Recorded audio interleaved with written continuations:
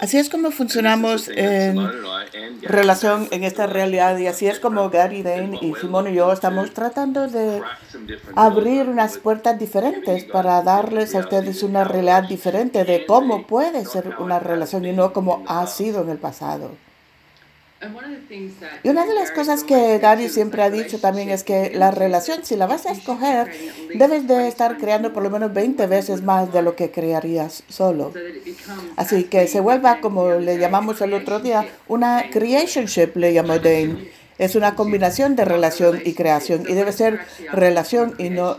¿Qué pasaría si estás pidiendo un creationship? Si estás pidiendo que aparezca algo más grandioso, una cosa que fuera una contribución para ti y tu cuerpo y lo que podrías crear en el mundo, en vez de una necesidad de tener a alguien que hay a tu alrededor, cerca de ti, contigo, para que puedas, ¿qué? ¿Echarle la culpa?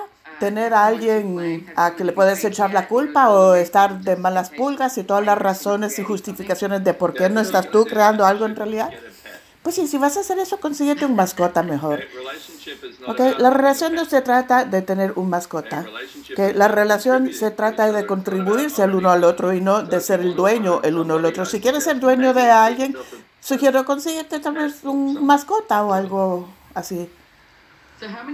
Así que, ¿cuántas expectativas y proyecciones y juicios y separaciones has creado alrededor de la relación que si no las crearas alrededor de la relación, crearía una comunión totalmente diferente y posibilidad totalmente diferente? Y todo lo que es eso, por Diosión, lo destruyes y descreas.